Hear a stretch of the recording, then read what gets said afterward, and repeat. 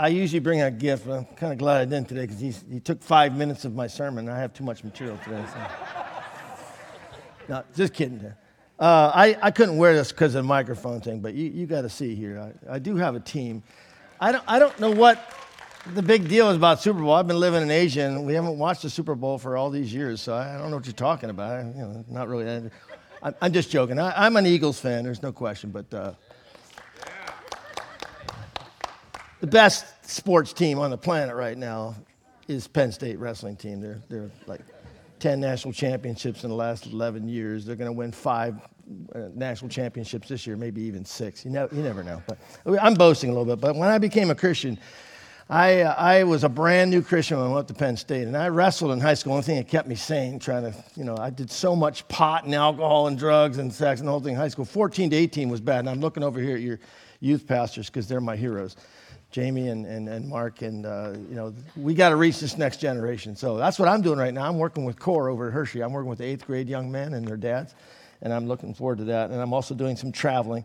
But yeah, Sportsman's Banquet 24th, I will give you the secret of how to catch monster trout on any stream in Pennsylvania that there's trout. You got to know where to go. But I caught most of mine on the Quiddy this year, and I don't even start till July. I start in July, and my average is like 18 inches right now. I'm just teaching, just telling you.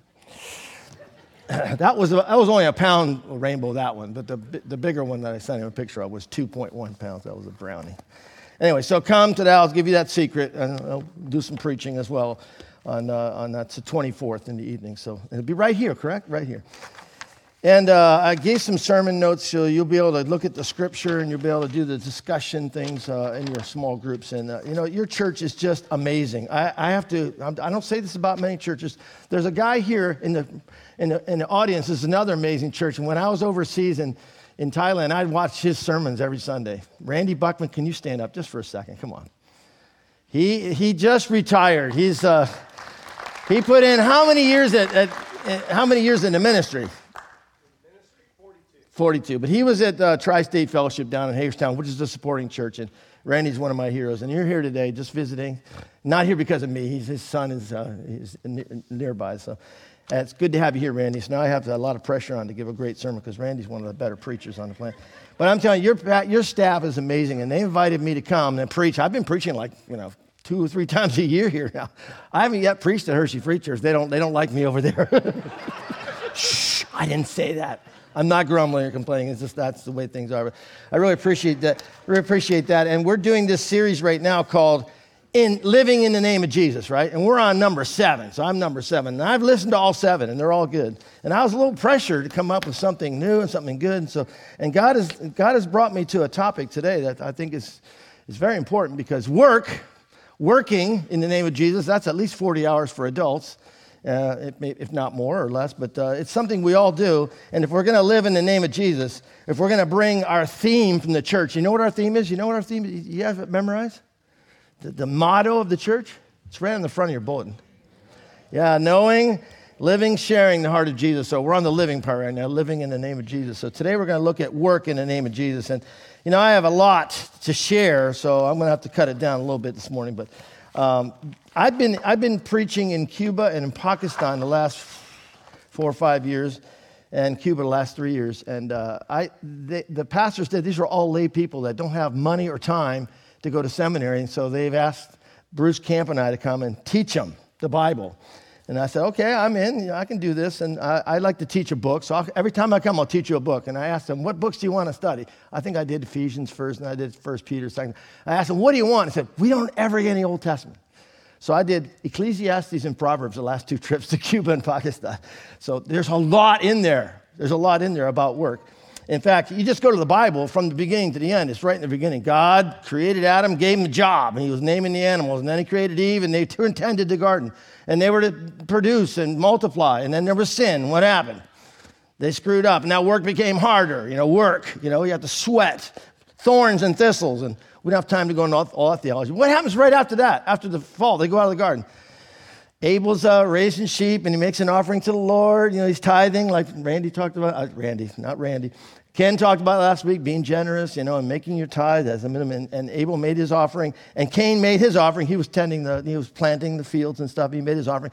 And God didn't like Cain's offering. I don't quite understand all that, but Cain and Abel had an argument, and what happened?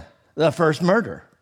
All about work, about pride. So work is something you just don't want to talk too directly about or too hard about to a person or confront a person and challenge them that they're not doing good work, because it's something that we men especially take pride in, but we all take pride in that. So let's look at work in the name of Jesus. I want to take you to the first starting verses, Colossians 3:17, if you can put it up there. And whatever you do, so this isn't just about work, but this is your entire life. Whatever you do, in word or deed, do everything in the name of the Lord Jesus. So working in the name of the Lord Jesus, giving thanks to God the Father through him. And you might say, well, that doesn't talk enough about work, but look at the context. The next, just a few verses later, Colossians 3:22 and 24. He starts off with the word bondservant. Now we know that that's kind of a slave, but it's a person that's chosen to be a slave, and they made a contract with their boss, and they nail their ear to the door. You've heard all that stuff. You've heard all the sermons, right? But a bondservant is you who has a job. You have a job. You have a boss. You get fired if you don't do it. You don't lose your ear or anything, but it's worker. You're a worker, right? A bondservant. Bondservants, obey your earthly masters, not by way of eye service as people pleasers, but with sincerity of heart, fearing the Lord. Whatever you do, work heartily as for the Lord and not for men, knowing that you receive the inheritance as your reward. You are serving the Lord Jesus Christ. These bondservants, they weren't going to get an inheritance, so he's telling them, hey, you're going to get an inheritance from me. If you do your job, if you serve me, you're serving Christ, you're not serving this master. And a lot of people say, well, the Bible has a lot about slavery and masters and stuff. Actually, it's if you look at the stuff and really interpret it, it's very excellent stuff, that they were talking very positive values to a culture that had 50% slaves. So the Bible isn't saying slaves is good. In fact, the people interpreted the Bible and took it forward, eliminated slavery from the earth. So we don't have time to go into that. That's a whole other sermon. But bondservants, you're to obey your earthly masters. So if I were to ever give a graduation speech, which I've never been asked to, but if I were ever to give one, this is what I'd say. Okay, all you high school graduates or college graduates, go get a job, show up early, work your tail off, and one day you own the company, okay? That's my advice, because that's what the Bible teaches us. Idleness, laziness, not showing up on time, not being responsible, not being obedient to your earthly masters. This is what's in the book of Proverbs and Ecclesiastes as well, so we'll go there a little later. If you want to look at a broader context, I don't have this in your notes, but if you want to open your Bibles, I'll read you a passage here. And it's the same passage from Colossians chapter 3. I'll have to get to it now. Getting old is hard. I got a big print Bible. It's still not big enough because I need surgery on my left eye. I can't read too well anymore. But if this passage of Colossians 3 is a passage about life and about how you should be, how you should live in life. So we can apply it to work, because work is 40 hours out of 168 hours a week, right? So if you're going to be a person on this planet Earth, this is the context of what he just talked about bond slaves, obeying your masters, about doing everything in the name of the Lord Jesus. This is how we should act. And this is like 5 sermons right here. Verse 12, Colossians 3, verse 12. Put on then, as God's chosen ones, holy and beloved, compassionate hearts, kindness, humility, meekness, and patience, bearing with one another. And if anyone has a complaint against another, forgiving each other, as the Lord has forgiven you. So you also must forgive. And above all these things, put on love, which binds everything together in perfect harmony. And let the peace of Christ rule in your hearts, to which indeed we're called in one body. And be thankful. Let the word of Christ dwell richly in you, teaching and admonishing one another in all wisdom, singing psalms and hymns and spiritual songs with thankfulness in your hearts to God. And here's that verse I started with. And whatever you do in word or deed, do everything in the name of the Lord Jesus Christ, giving thanks to God the Father. That's your how to live, how to work, how to be a person that's attractive in this culture. That's knowing, living, and sharing the heart of Jesus, living out those words. And you see in there, it's not about arguing and about persecution and all that. It's all about kindness and compassion, humility, patience, bearing with one another, forgiving. I was at a retirement party the other day with a guy who worked 44 years for Veolia Water Company, and he was giving his top 10 list of things he'd recommend for you now that he's retiring. This is things I've learned and he's an executive now of Veolia Water Company. You know what his number one was?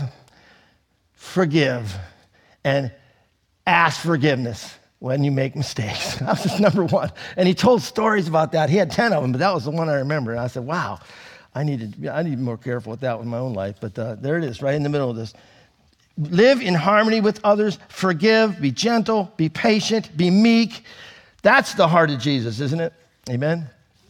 All right. So now you may be thinking, well, Dean, that's, this is all good, but how does it apply to me?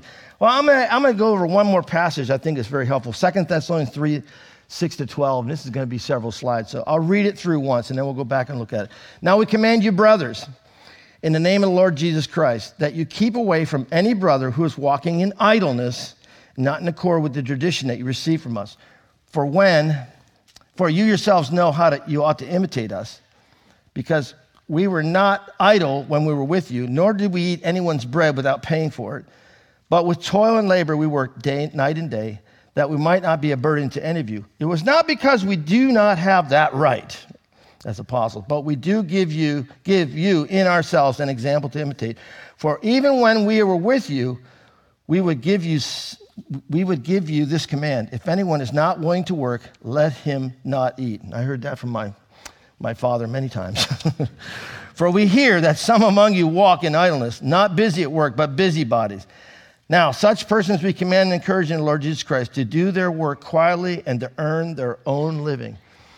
This is the heart of God. God wants you to work hard. This is the theology of work from the beginning. I'm going to go into it a little bit in Ecclesiastes in a bit, but God wants you to do your job and to be hardworking and leave a legacy. Martin Luther talked a lot about this, so did Calvin. They talked about work and a work ethic, and sure enough, Central Pennsylvania has that work ethic. If you don't show up early or 10 minutes early, you're late. That's what my dad used to tell me. That's a little bit of a work ethic, right? We have this work ethic, and our work, as Luther said, is God's gift to society. Your work is God's gift to society. If no matter you're sweeping streets in Cuba or you're CEO of a huge company, you need to do your job with all your heart, with all your mind, all your strength. It's just like loving God. He wants you to do that with your work too. Everything you do it with all your strength. Do it with all your might, because that's your gift back to God, and God approves of whatever you do. Now, I'm down in Cuba, and there's a big problem with the economy down there. There really isn't many jobs, and a lot of people have left and gone to Europe and Spain. You can get a visa to Spain now if you're proven that you were a relative of the Spaniards, so most of them can do that. Although some can't, and there's a little bit of racism to them, because the ones that came as slaves from Africa can't go to Spain. But anybody who has, the name and just a little bit of proof, they can go to Spain. So a lot of Cubans in Spain, a lot of Cubans in Florida, a lot of Cubans all over the world. Not a lot of Cubans in Cuba. There's just not a lot of jobs. So we're down there doing some feeding programs, and we're doing some other things to help.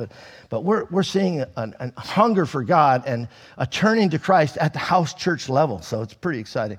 But I've been preaching this, I've been doing this Proverbs and Ecclesiastes with them, and I'm feeling a little weird because they just don't have work, and God gave me an illustration, and I shared with them, and it really made an impact, and we had small groups afterwards, and they didn't stop talking after an hour in small groups, and I wasn't going to cut it off. It was this: I said, if God told you to do your job and do it with all your heart, no matter what you do, it's not your job that makes you, it's your identity in Christ. Who you are in Christ, you bring significance. You're an eternal, significant being, and you know Christ, and you're bringing that to the workplace.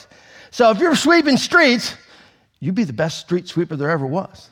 And then when people gather around to see how good you street sweeper, you can preach to them too. And I made Bruce Camp, the guy was going to be Dr. Bruce Camp. I made him get up there with the broom and sweep. Now notice Bruce, he's happy, he's smiling, and crowds gather, and they identified with that. And I said, well, that's our work. Let's not be busybodies, as some were. Let's not eat other people's bread. Obviously, there's people eating other people's bread and not paying for it. That's what he's saying in this passage. You got to understand the culture of that time, and that there's a lot of slaves, there's a lot of things going on, but the people at the top were called the patrons, and everybody underneath them that was working for them or received blessings from them were clients. So you have something called a patron-client relationship, and if you're a missionary, you study this because you get into problem with this in the third world especially, where you don't want to become a patron. Because everybody comes to you and offering to be nice to you and become a Christian and everything else. And then you've got all these people there that just want to be fat, right? And so that gets into a problem. So the patron-client relationship can be harmful. But back then, it was more of a political thing. They could have all these people around them and to get something they wanted done in society. They have all these people, they were paying their rent or giving them food or whatever. And there's a lot of people that were just loyal to the patron, right? They're loyal to the patron. And it created people that weren't really working, but they were eating. They weren't really taking care of themselves because this patron was taking care of them it's like almost like if you're a politician or you're a businessman, you want a politician to do something for you. You have ways of bribing and different things like that. It happens in every society, but you also have lobbyists that go in prison. So these patrons had these lobbyists that were pushing their program in the cities, in the big cities, and that's the patron-client relationship. And so he said, okay, some of you are just being busybodies. You're not doing anything. You're eating other people's food. He said, that's not how we did it. We came in as apostles, and we built tents. We made tents in the market and stuff, and then we went and did our job. He could have asked them to pay for him. That's in Scripture, in 2 Corinthians and other places. But he said, we had that right, but we didn't take that right. We made an example to you that we're to work, and if you don't work, you don't eat. And he gave you this example. We don't want you to be busybody. We want such persons we commanded and encouraged in the Lord Jesus to do their work quietly and to earn their own living. He goes on to even say that if they're not willing to work, earn their own living and work a job, then exit them from the church. That's one of the first church disciplines in the same passage right here. So that's a tough one. Now, this patron-client lobbyist relationship, we can see it in our society. The mafia is basically that. You got a guy at the top, and he has all these people underneath him, and if you get underneath it, but that's crime, right? That's different. That's definitely against what God would want. I ran into this several times in the Philippines and Thailand, and it wasn't just a small thing. It was a very large thing. It was very disturbing, where people would come to you, a guy who said he wants to be a pastor and wants to work for you, and just pay me, and I'll go do this job. And I just, didn't have a piece back. I didn't know him, and I gathered some information about the person and no, this isn't going to be a good fit. And they just wanted you to give them a job, and they'll be loyal to you. And so I began noticing around me there was a lot of guys that were receiving money from international mission groups. I don't want to name groups, some very big, well-known ones, that weren't doing anything. They were getting a salary every month. And we're not talking dozens. We're talking hundreds. And in one country, thousands receiving salaries in perpetuity. It's not like, okay, after you plant a church, you have to go plant another church, and there's accountability. There was none of that. And that really bothered me. So I got into that a little bit, and it was rather large. And I said, ooh, this is this passage right here. If you're not called to be a pastor or church planter, you shouldn't be. If you're not going to do the work, you shouldn't get paid, number one. Number two, there needs to be some accountability. So be careful on that. When people come to you asking you for money, and we see this all the time in the church with people coming saying, you have food, you have jobs, whatever. And I know one of my friends had a $20,000 budget in his church. He was brand new out of seminary in Southern California. And their church had been traditional about giving food and money and stuff to people. So he took over this job, and they said, we want you to come up with some rules. They came up with rules. He had a bunch of rules, and the number one rule is, we're going to ask you to do work. And he came up with like 20 jobs in the church. So when people come to ask for money or food or whatever, he says, well, I've got these jobs in the church. And he stuck with it. And after 1 year, he still had $20,000 in his budget. And the church was like, how did you do that? I said, you don't work, you don't eat. That was his principle. You want money? We got this job. We're pulling weeds over here. And they had all these jobs in the church. So that's one of the ways we can handle that stuff. I want to move on because Ecclesiastes is one of my favorite things. And I was told by 3 different people that I keep it short. It's, Super Bowl Sunday and Valentine's Day is coming up. And, we could talk about all that stuff. They're all interesting things. So I do want to keep it short. But let's turn to Ecclesiastes 2, 24 to 26. Now, this book, Ecclesiastes, is Solomon at the end of his life.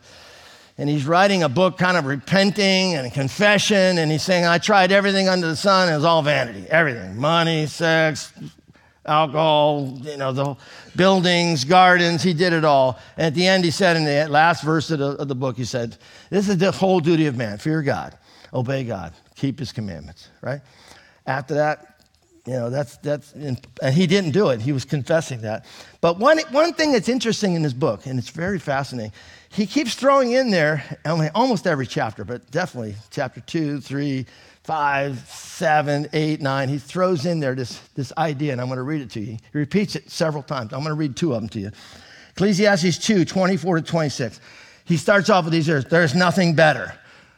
Up to this point, it's been all negative. He had everything he could ever want, gold and silver and horses and, 700 wives and 300 concubines. He had the whole thing, right? And that's not even an American dream there. He had the American dream 3,000 years ago, plus he had all that harem and everything else, so yeah.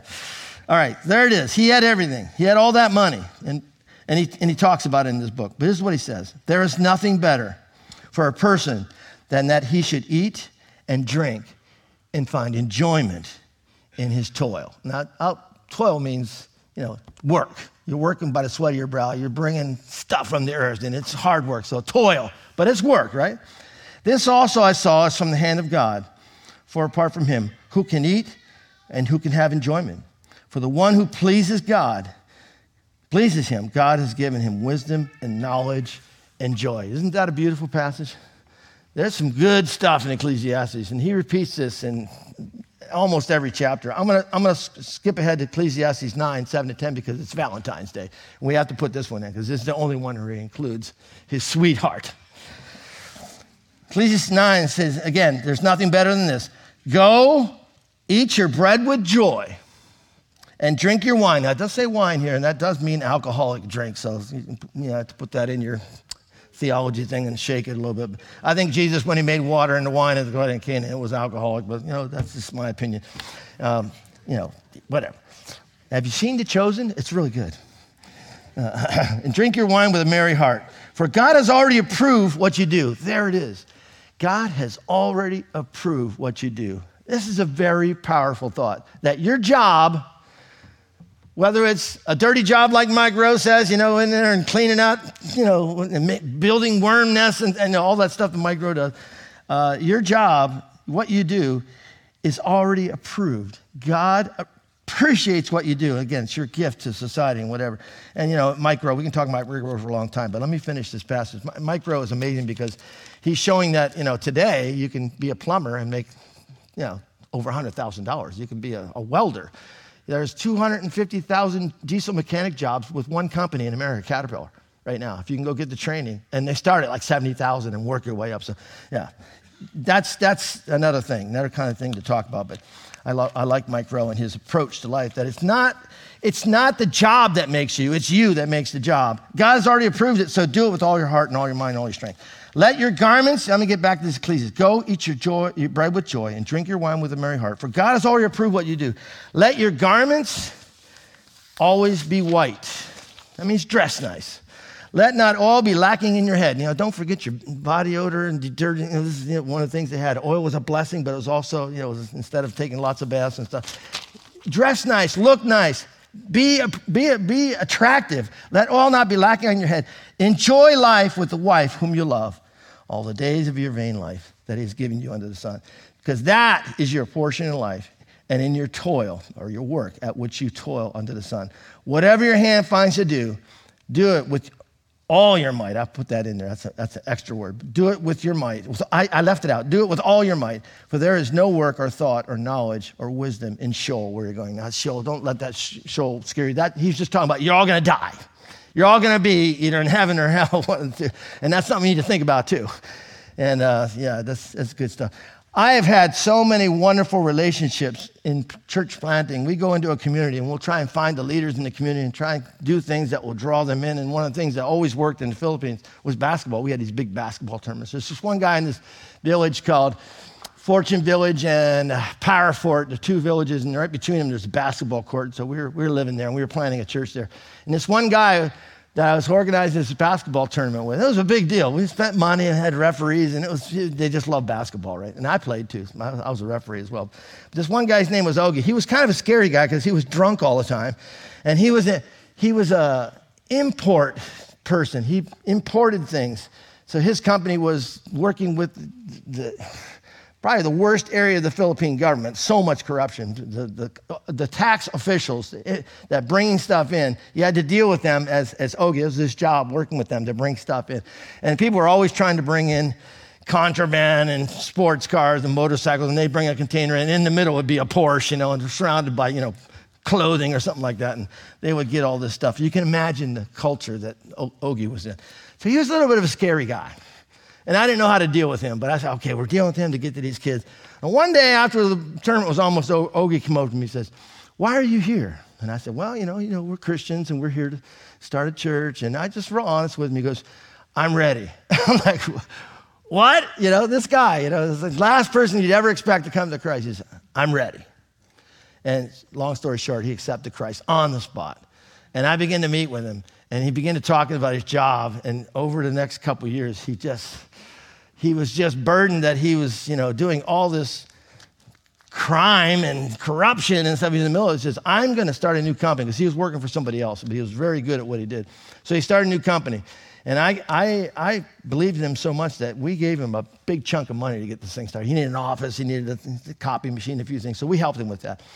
And he got that going. And to see this guy's life change and to see him become a wealthy man by doing honest work, it was just amazing. And he became the leader of the church, became the head of the elder board, and it was just an amazing thing to see this man respond. There was another guy who was a lawyer at another church plant, the next church plant in the Philippines. His name was Abi Garcia, and he had a lot of mistresses and everything else. And so we were dealing with Ogie, and finally we were dealing with Abi, and he gave his life to Christ.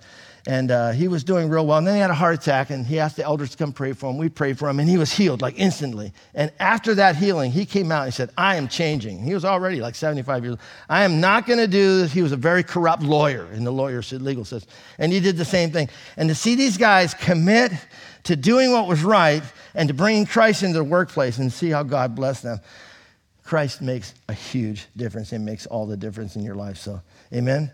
And, I share with these guys because I know, and you probably have the same thing, in your work, you can't talk too loudly. You can't be too bold. And 1 Peter talks about being quiet and gentle and being patient. And that's our last verse, I think, 1 Peter 3:13. They only put 3:13 on there. Oh, it's a long passage. 14 is not, okay, let's read it. Now, who is there to harm you if you are zealous for what is good? This is what I was preaching to Abi and Augie, and verse 14. I can't see that. I have to open up my Bible. Sorry, forgive me. It's getting old. I need surgery on my left eye, and that's messing me up. My left eye, this bright light. 1 Peter 3. I'll start again, verse 13. This is one of these passages all missionaries share.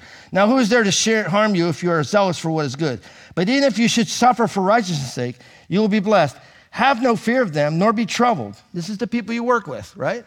Have no fear of them, be troubled. But in your hearts, honor Christ as Lord, as holy, right? Always being prepared to make a defense for anyone who asks you for a reason for the hope that is in you. Yet do it with gentleness and respect. And you can throw patience in there and a few other words too. Having a good conscience so that when you are slandered, because, he's a Christian, blah, blah, blah, blah, all that behavior.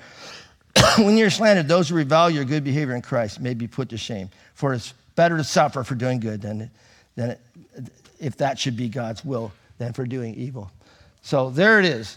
We need to be living in the name of Jesus at our workplaces, putting in hard work, doing all in the name of the Lord Jesus, and being careful not to be offensive at the same time, and at the same time being gentle and patient and respectful and sharing the good word of Jesus Christ. So this week in your life groups, share in your life group. If you are in a life group, if you're not, you need to get in one. As simple as that. You need to be in a small group. Get in your life groups with a friend. What has been your work experience? And share this week, when you get together, how God has used you in the past to be a witness. Share prayer items about your current workplace and needs to be prayed over. We need to be praying for work. This is a big part of our lives. Discuss how our current culture is doing work ethics and how we can be influencers in this current workplace culture. And then you can talk about other things. And one of the things I'm asking you to do is come up with a top 5 list for a high school or college graduate. Things you would advise them to think about or do in work. And then, I know some of you have very awesome workplaces, and some of you have very not so awesome workplaces. I worked for United Parcel Service 4 years in graduate school out in California, and that was a challenge. I quickly moved from loading, unloading trucks to wearing a tie and being a supervisor, and I worked 9 p.m. to 3 a.m., except for Christmas. You worked about 8 hours in a row, and Christmas you worked all night long. But it was good pay. It gave me benefits. But I had to work with a really tough crew. In fact, for about 3 years, I was supervisor sword owl guy. And every other supervisor over the sword owl guys, because they're the highest paid in the building, quit after 6 months or got moved to another department. I stayed with those guys for 3 years. And I lived this stuff. I was gentle and respectful. And I believed in them. I told them, here's your work schedule, here's your vacation schedules. And I listened to them. I had the union steward. Everybody in the building hated this guy. And I made it my joy and my prayer request that I could become friends with this guy and we could get along together, and we did. And in the building, and everybody was like, Dean, what did you do there on that dirt? I said, I just being honest and being kind and being loving and working hard, whatever I have to do. And at the end of that 3.5, 4 years I was in seminary, they came to me, and my boss was a Christian, Ed Shinoda. He says, Dean, we need you full-time with UPS. We just have to have you. And they have never offered that to anyone in the building ever. Part-timer, going straight to, and they offer you like $1 million worth of stock, kind of thing, and they give you all this spiel. And I said, I'm graduating in a few weeks, and I'm going to be going as a missionary over to the Philippines planting churches. And I ain't going to sit around and push boxes around the rest of my life. I don't care how much money you're going to pay me. So amen? Amen. Let's pray. Father, thank you for this talk today, and thank you for this time we can look at work, that this 40 hours that we have or more every week, and the life that you have. And Lord, some of us have retired, and our boss hasn't changed. It's still you, Lord. Help us to get new assignments from you and how we can be working right to the grave, Lord, that we can be sharing the love of Jesus and the heart of Jesus with our society around us. In Jesus' name we pray. Amen. I didn't give the worship team enough time, so thank you. Yeah, we just want to welcome you, Dean, to come up and join us. And let's thank Dean for sharing with us this morning. Thank you so much for challenging us and encouraging us to look at the insights offered in Scripture. Church, would you think about magnifying Christ through the work position God has put you in as we sing this concluding song? Would you stand together with us?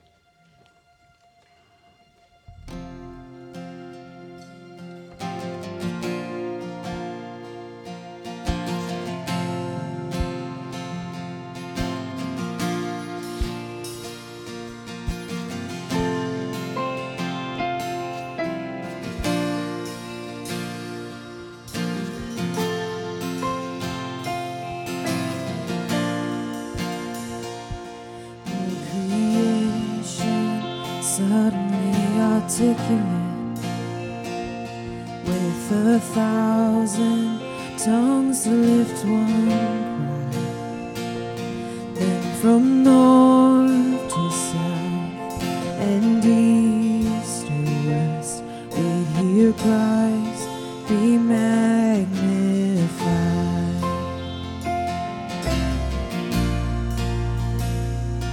Were the whole echoing his eminence, his name would burst from sea and sky, from rivers to the mountain tops, we'd hear Christ be magnified.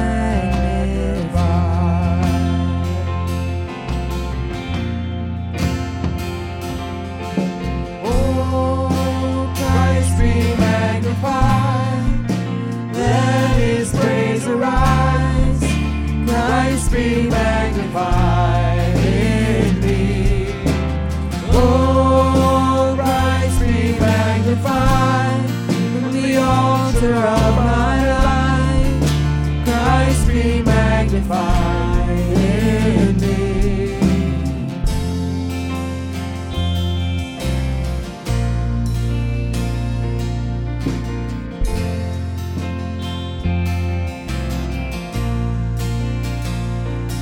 Every creature finds its inmost melody. Every human Zion's native bride, bearing one enraptured hymn of praise, risen Christ be magnified.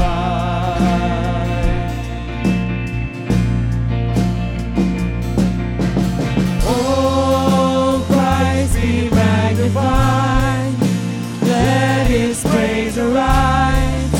Christ be magnified in me. Oh, Christ be magnified from the altar of my life. Christ be magnified in me.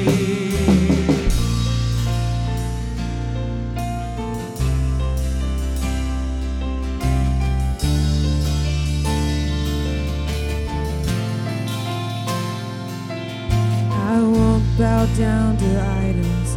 I'll stand strong and worship you. And if it puts me in the fire, I'll rejoice 'cause you're there too. I won't be formed by feelings. I'll hold fast to what is true.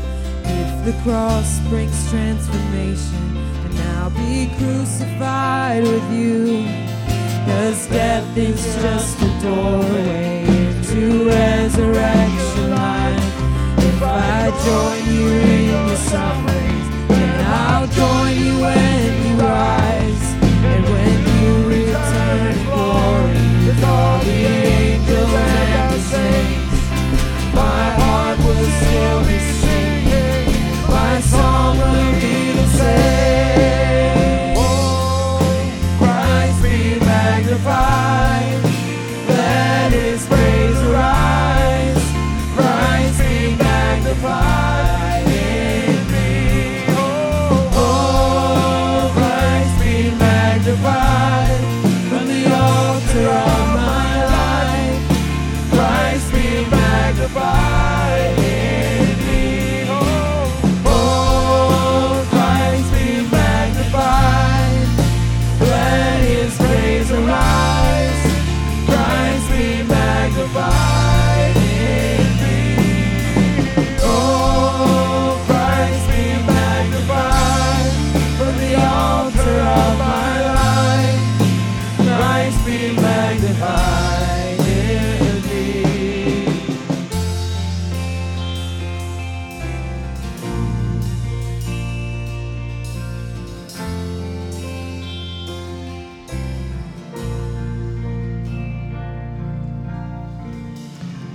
Great to have you here this morning, and have a great Super Bowl Sunday. And I know most of you are Eagles fans, but you know Andy Reid wins either way around, either way. So just thought I'd throw that out there. And it's great to have the Phillies too. I'm a Phillies fan, by the way. I've been wearing red today, not for Valentine's Day, but Phillies, Philadelphia Phillies. So.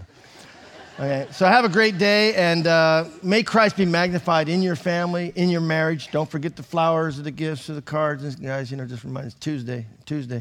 All right, let's pray. Father, thank you for your love for us, that you can live in our hearts, and that we can be a witness. We can be magnifying your name. We can show the world that you are the light, and we are the light on the hill. And thank you for this church. Continue to bless it and bless their staff and their budget and their plans for this next year. And just be with this congregation as they reach out. In the name of Jesus, amen.